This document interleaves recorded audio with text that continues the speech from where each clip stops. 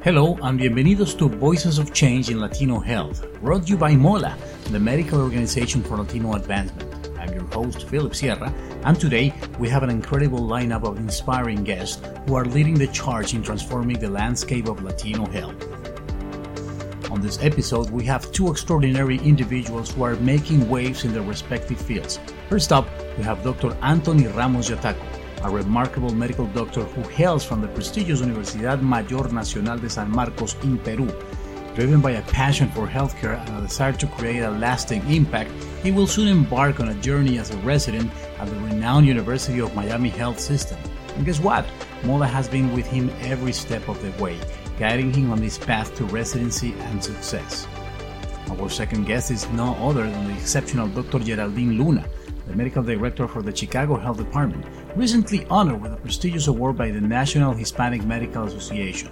She is a true force to be reckoned with. Today, she will not only share her incredible journey to this accolade, but also shed some light on the recent ending of the emergency declaration by the World Health Organization on the COVID-19 pandemic. Together, Dr. Ramos Yataco and Dr. Luna will provide us with unparalleled insights into the challenges and triumphs within the realm of Latino health. Prepare to be inspired as we uncover these stories, strategies, and initiatives that are driving positive changes for our community. So, get ready to immerse yourself in the riveting conversation and groundbreaking ideas that will reshape the future of Latino health. This is Voices of Changes in Latino Health by MOLA, and we're thrilled to have you on this journey with us.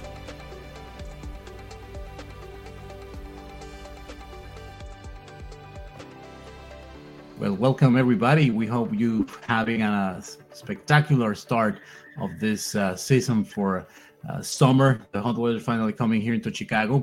And today we have a very special guest. Estoy aquí con el doctor Anthony Ramos Yataco. Él se conecta desde el Perú. And he's connecting from Peru. It's been a little bit tricky to get him to talk to us, not because he doesn't want to talk to us, but because he's been in the middle of the jungle and it's very difficult to get a connection, but he's finally here. And my guest today, he just matched using the STEPS program to go and do his internship in internal medicine at the University of Miami. Dr. Yataco, ¿cómo está usted? I'm pretty happy to be here with you. I know it's been really difficult for us to get here and actually make it happen, but I'm just so excited to be here. Yo estoy muy feliz de estar aquí con ustedes y poder contar un poco de lo que ha sido mi historia y cómo a través de MOLA he podido lograr mi avance en mi carrera, y creo que es muy importante eso y poder hacer que MOLA sea una organización que sea más conocida por nosotros los médicos hispanos en Estados Unidos. How did you came across MOLA? Like, you were there in Peru, you were doing your career. First of all, let me ask you, what university were you graduating from in Peru? I graduated from San Marcos University, which is located in Lima, the capital of Peru. And like a fun fact is like so we have like a Peruvian physician was already part of MOLA. This is Dr. Alicia Labe. So through her, I got in touch with MOLA, and that's why I joined MOLA. And once I was in it, I saw that they were actually working to increase diversity within the medical field. That's why I stayed there, and I'm also part of MOLA up until now. When you joined MOLA, what was the first thing that caught your attention? And when did you realize that this was serious business and that the tool that you had in your hands could actually make a great impact, not only in your career, but in the life of many other students who might now see that otherwise impossible dream of becoming a medical professional here in the United States a reality? Yeah, like the first time when I joined a meeting, I saw there were people like me, like they were Hispanic as well, and they were trying to increase diversity, which is something that I deeply believe in. And sometimes they spoke in Spanish. It's really hard for us to find like an organization where you can actually use your Spanish. And when I heard that in MOLA, it was like, oh my God, this is me. I have to be there. I have to be here, and I have to contribute somehow to actually increase diversity. Now that on the other side, I'm also trying to work with MOLA members to actually they can get into residency as well. We have like a committee that is international health graduates, and where we try to help all the internationals, doctors that are coming to the US to actually try to do the USMLE process. And I also believe in that. And, I'm here for all the international medical graduate doctors. And if they need anything, just let me know. And I'm really happy to contribute to their pathway as well. ¿Cuánto tardó en lo que el doctor Yataco en aquel momento estaba estudiando medicina, todavía no era doctor, encuentra el recurso, inicia el proceso y lo culmina una parte porque se logra el primer escalón, que es conseguir hacer el match, venir aquí a la Universidad de Miami, pero no para porque el soporte que ofrece MOLA es constante. Entonces después de esto viene otro paso y otro paso, pero este primer paso, ¿cuánto tiempo tomó? Más o menos yo empecé con esto o sea, con la idea ya de hacer la residencia o el posgrado en Estados Unidos cuando todavía era muy pequeño, cuando tenía 18, 19 años. Pero fue como la idea que ya la tenía inculcada en mí, pero no fue hasta que terminé la carrera de medicina, que fue en el 2020, que inicié con realmente a estudiar para los exámenes y involucrarme a hacer los papeles y todo eso, y me tomó más o menos 2 años aproximadamente entre dar los exámenes, hacer investigación, estar en diferentes organizaciones y tratar de hacerme conocido en Estados Unidos, porque es un sistema distinto al que nosotros manejamos y necesitas que las personas de allá te conozcan para que puedan recomendarte a los programas. Es un proceso bastante largo y bastante extenuante a veces y cansado, y a veces sientes que ya no, porque sigo aquí y por qué voy a seguir, es tan difícil, pero yo creo que es realizable con el soporte de todas las personas que alguna vez pasaron esto, y además con el soporte de MOLA. Creo que ha sido un camino muy fructífero, con muchas alegrías, y he tenido el agrado de conocer gente maravillosa a través de todo mi camino. Precisamente, ¿conoció usted algún otro caso? Is there any other person that you know of that is doing the same process but is not a part of MOLA? It doesn't have that support. How different would you think that process is for people who don't use the resource? Yeah, I actually know people that they're not in MOLA yet. I always encourage them to join MOLA, but I think like being in MOLA is just give a sense of that you belong to something. Like when we go to US, we're just on our own, and you don't have anybody to talk to, and like you don't even have doctors that look like you. Like as Hispanics, that we're only 6% of the doctors in US. So I think like if you're not with the people that actually have something in common with you, you just feel alone and lonely. Sometimes it gets harder just to move forward. So I think that's why I always encourage them to join MOLA, because it's a great organization, and you will find like a support system there, just from Oscar and all the people that are there. They're amazing people, and they're willing to help. When I have a problem, I just talk with Oscar, and he actually gave me a hand, and he contacted me with another doctor, and I was able to do rotations in Chicago. So that's how MOLA works. It's about, like a friendship between everybody there, and they're always willing to help in any way they can. So at the end of the day, and what I get from your perspective is that it's not impossible, but it's a lot less impossible with the help of MOLA. Yeah, it's like it's much easier. I'm really grateful to have joined MOLA when I did last year, almost 2 years now. I did in December, I think, like 2021, I guess. And ever since then, I have been part of the mentorship committee, the International Health Graduate. I was working also with the fundraisers in Chicago as well. When I was in Chicago, I also went to the MOLA symposium, and I was there, and it was amazing to get to know all those amazing people. And now you're coming from Lima, which is a coast city. You have a lot of sandy beaches. You have great weather. You have great food. You have amazing cold beer down there. And you're coming now to Miami, which is basically the same. But aside from that, there's a lot of new cultural experiences that you will be learning, especially on the medical field. So, how do you perceive that transition from Lima to Miami? What is your expectation, and what do you want to do aside from internal medicine? Well, I think like it's gonna be hard. It's gonna be hard everywhere. Like it's really hard just for us being international medical graduates to get adjusted to this new system. And like I'm gonna learn a lot. And like it's at the beginning, it's gonna be hard for me just to like get acquaintance with the electronic medical record, and just speaking English all the time, which is hard sometimes. Because we speak English when we're here, but sometimes we go to the hospital on medical terms. It's a new culture, but it's gonna be so enriching, and I think that I'm gonna grow as a doctor and also as a human being. So talking about like I want to do first internal medicine, and then I'm just debating between like intensive care and rheumatology as well. So I might decide during my 3 years of residency. Perfect. And once you're done with the residency there, do you plan on staying in Miami? Is there any hospital here in the U.S. that once you get your specialization, is there any kind of hospital that you want to go, which is like a top tier hospital in that field? Yeah, like like I always say this, like I'm gonna work so hard that I can get to Harvard. You want to go to Harvard? I mean, I'm it's quite like sure you. I want to be in like in a good, really for a great program for fellowship.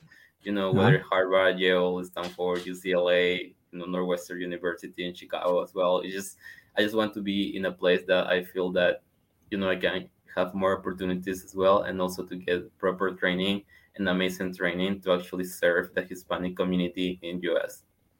Perfect. Now, I'm going to invite another guest that we have today here. She is Dr. Geraldine Luna. She's the medical director for the city of Chicago, and she recently won an award. She's going to tell us a little bit more of that. So I'm going to pull her into the studio. Doctora Luna, como siempre, un gusto saludarla. ¿Cómo está? Claro que sí, Philip y Anthony, muy bien, estoy muy bien. Gracias por tenerme, un honor.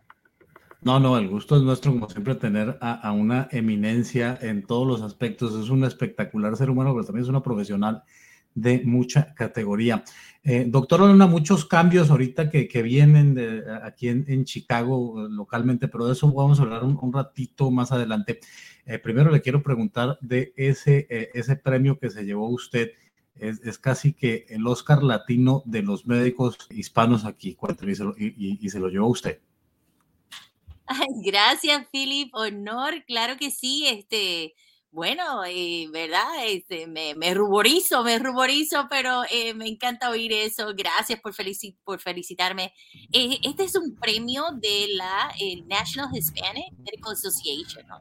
Asociación Médica de, ¿verdad? Nacional Hispana.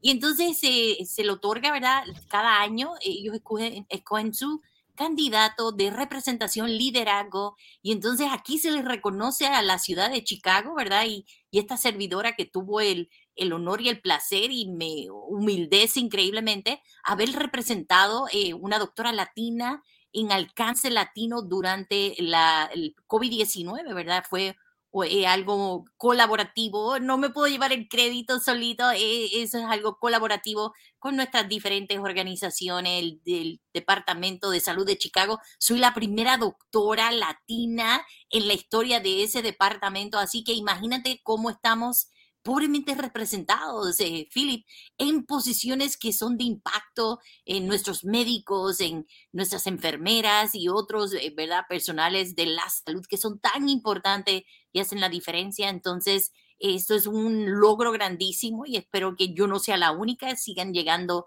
más médicos latinos al Departamento de Salud y en otras organizaciones a nivel mundial. Necesitamos sentarnos en la mesa, tener toma de decisión, ¿verdad? Poder participar en esas decisiones donde cambia legislación, se reforman las existentes para que entonces podamos cambiar la narrativa que tenemos aquí con nuestros hispanos en los Estados Unidos. Perfecto, doctora. Pues nuevamente, felicidades. Tenemos un tema así bastante local, pero que igual refleja mucho precisamente ese punto que usted toca de los latinos y las posiciones de impacto en organizaciones, bien sea de gobierno o privadas o no gubernamentales de servicio público. El mandato de la alcaldesa Lori Lightfoot termina en el momento en el que se le pase a Brandon Johnson la batuta. Doctora, la pregunta que todos tenemos, ¿usted sigue ahí o se nos va?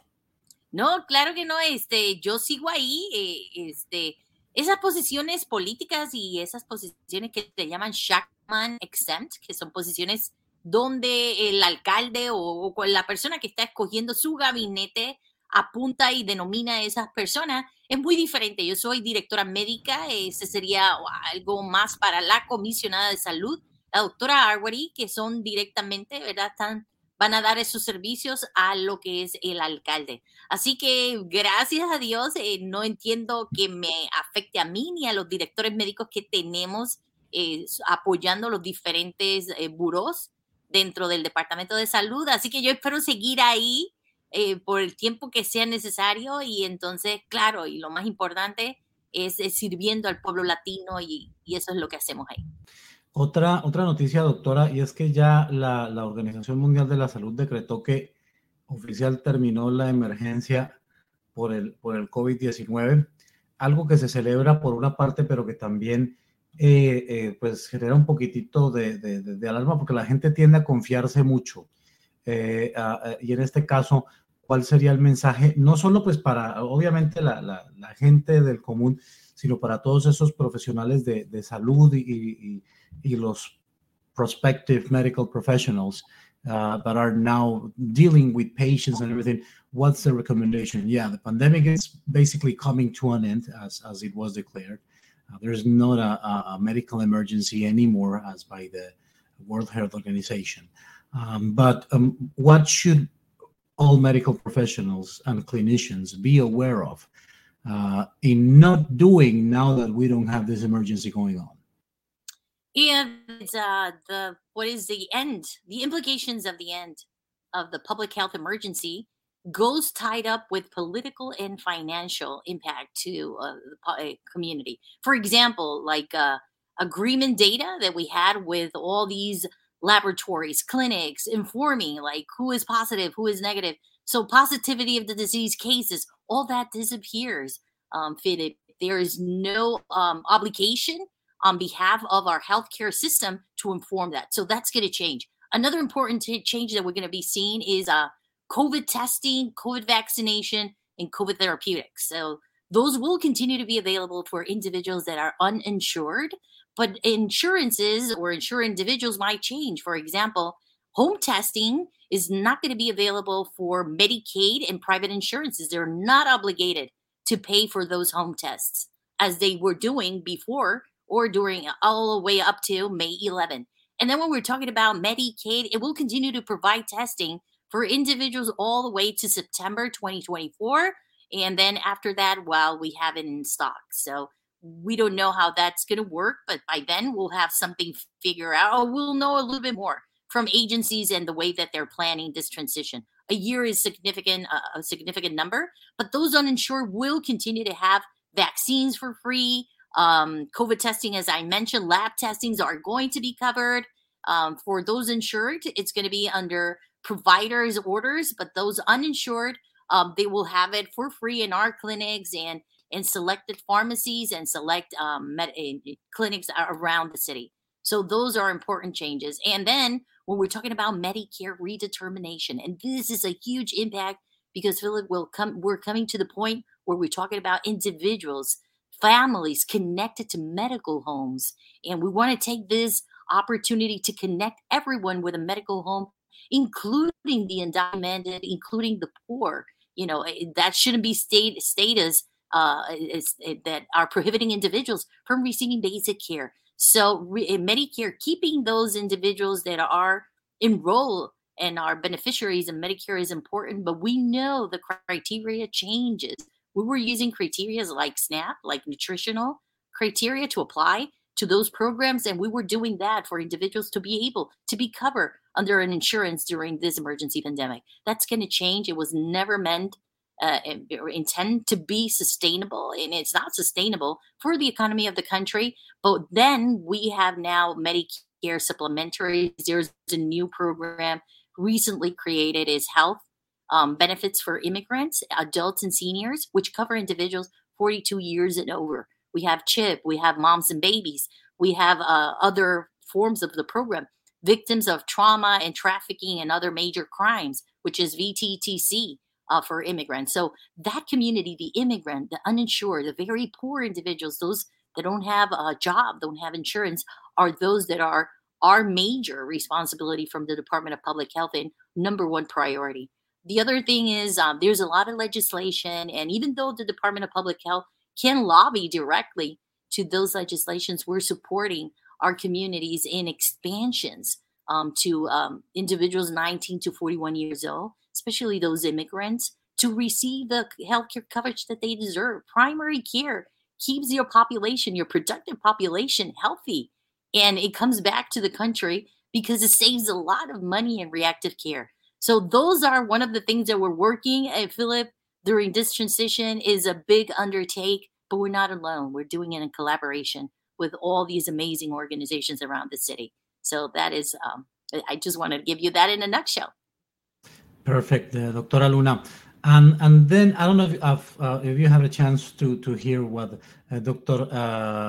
Yataco was telling us a story about how he came across MOLA and decided to pursue becoming a medical professional here in the United States.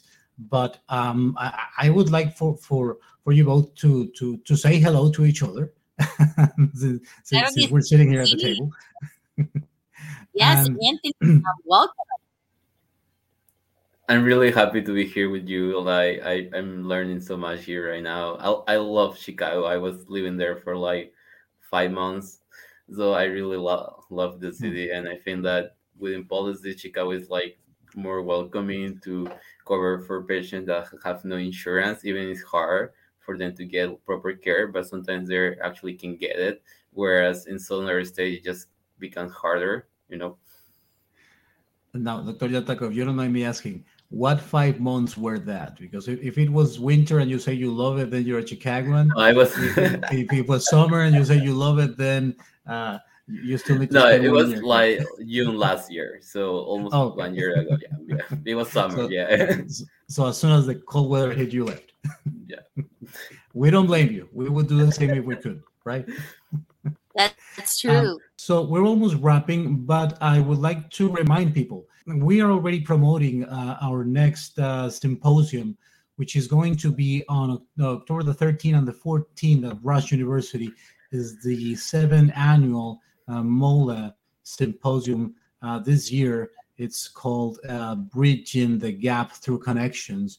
And basically, we're inviting everyone to register. You can visit chicagomola.com, send your request, get all the information. We still don't have a list of guests, but trust me, it's going to be a great event. We hope to see you all there. So some of the objectives are already posted on the website. The call for abstracts, if you're presenting a project, it's due on July 3rd. We also have a lot of information on those who want to become sponsors of this event, and we do ask that you review that. And maybe you will not be a sponsor, but maybe you know someone who will be willing and able to help us make this difference and bridge that gap for our community and for medical professionals. So please visit chicagomola.com, and you will see it right at the top. That's the information about the symposium. Click on it, and you will find all of the information, and also the rest of the information about the scholars applications and everything about the Michael Reese Research and Education Foundation and how they help us make all of this a reality is right there. Become a member if you're not a member yet. Renew your membership if it's expired. And remember, the importance of being a member is not just being able to display that you are a member of this great organization, but Dr. Ramos Yataco is proof that the work that we do does have an impact. It makes a difference. And at the end of the day, we will achieve that goal of improving and increasing that presence of medical professionals and clinicians who are Hispanics here in the United States, or Latinx or Latinas. Any way we want to call ourselves, we will increase that number, which will at the end improve the health outcomes of our people, of our immigrant people, our second generation, first generation Latinx. We will make a difference. This is a part that is important about the American dream. It makes no sense to achieve the car, achieve the house, achieve the degree, and not being healthy. That doesn't make any sense. So we're making that American dream healthier so you can live it longer. Now, anything else you want to add, Dr. Ramos? I encourage everybody to join MOLA. I love MOLA, and I think it's a great organization. You can actually get to know a lot of people, and I'm proof that actually helped me to get to my dream of becoming a doctor in US. And at the end of the day, it's also because we want to serve the Latinx community. I just want to serve my community there, and there's a lot of Latinos, and we're only 6% of physicians in US. So we have to be more. In order to be more, you have to get to different people. And I think starting joining MOLA is a great way to do it. And juntos vamos a hacer más, y únanse a MOLA para poder incrementar la diversidad dentro de todos los médicos en Estados Unidos. Doctora Luna. Claro que sí, y este es un llamado fuerte, no tan solo a los médicos en formación, para los médicos que ya se formaron. Es una manera increíble de contribuir y dar a la sociedad una vez que hemos llegado a ciertos lugares. Y MOLA también fomenta, y en el caso mío, cuando yo entré a MOLA, era facultativo de la Universidad de Chicago en Illinois, en el programa de geriatría. Yo soy geriatra, medicina interna y geriatra. Entonces, venir a MOLA me dio tanto a cambio. Aprendí la parte administrativa, fui la tesorera por casi 3 años, y entonces ahora soy secretaria de membresía. Y entonces formar parte del comité ejecutivo, empezar la organización, fui una de las primeras casi fundadoras, no de los 3 fundadores iniciales, pero fuimos de ese primer grupito, y entonces formar la organización completa te da unas destrezas increíbles en la parte administrativa, que es lo que soy. Tengo la maestría en el Public Health y haciendo una maestría en Business Administration. Así que familia, nunca se llega a un punto final. Una vez que has logrado llegar, tienes que seguir moviéndote, tienes que seguir dando y ser parte de ese esfuerzo comunitario de impulsar a otros latinos a lograr esas posiciones. Es tan importante y gratificante. Así que les invito a todas esas personas que ya son médicos, que entren a MOLA, vean dónde queda su nicho, dónde pueden contribuir y formemos parte de este movimiento. MOLA es un movimiento, es revolucionario en lo que ofrece educación, ¿verdad? Research, toda esa parte que es tan importante en el campo de la medicina. Y lo más importante es que aumenta la representación de profesionales de la salud, y aquellos en formación logran sus metas, logran llegar ahí por las conexiones, por todo lo que adquieren, las destrezas que refinan. Así que ese es un lugar increíble para aportar y para ayudar a otros a lograr sus sueños. Well, Dr. Luna, Dr. Ramos Yataco, thank you so much for joining us. This is the end of the second MOLA podcast, and we hope to hear you back next month, where we will have more guests and more news, and of course, more surprises. So thank you all. You have a wonderful rest of your day. Thank you for having me. Thank you.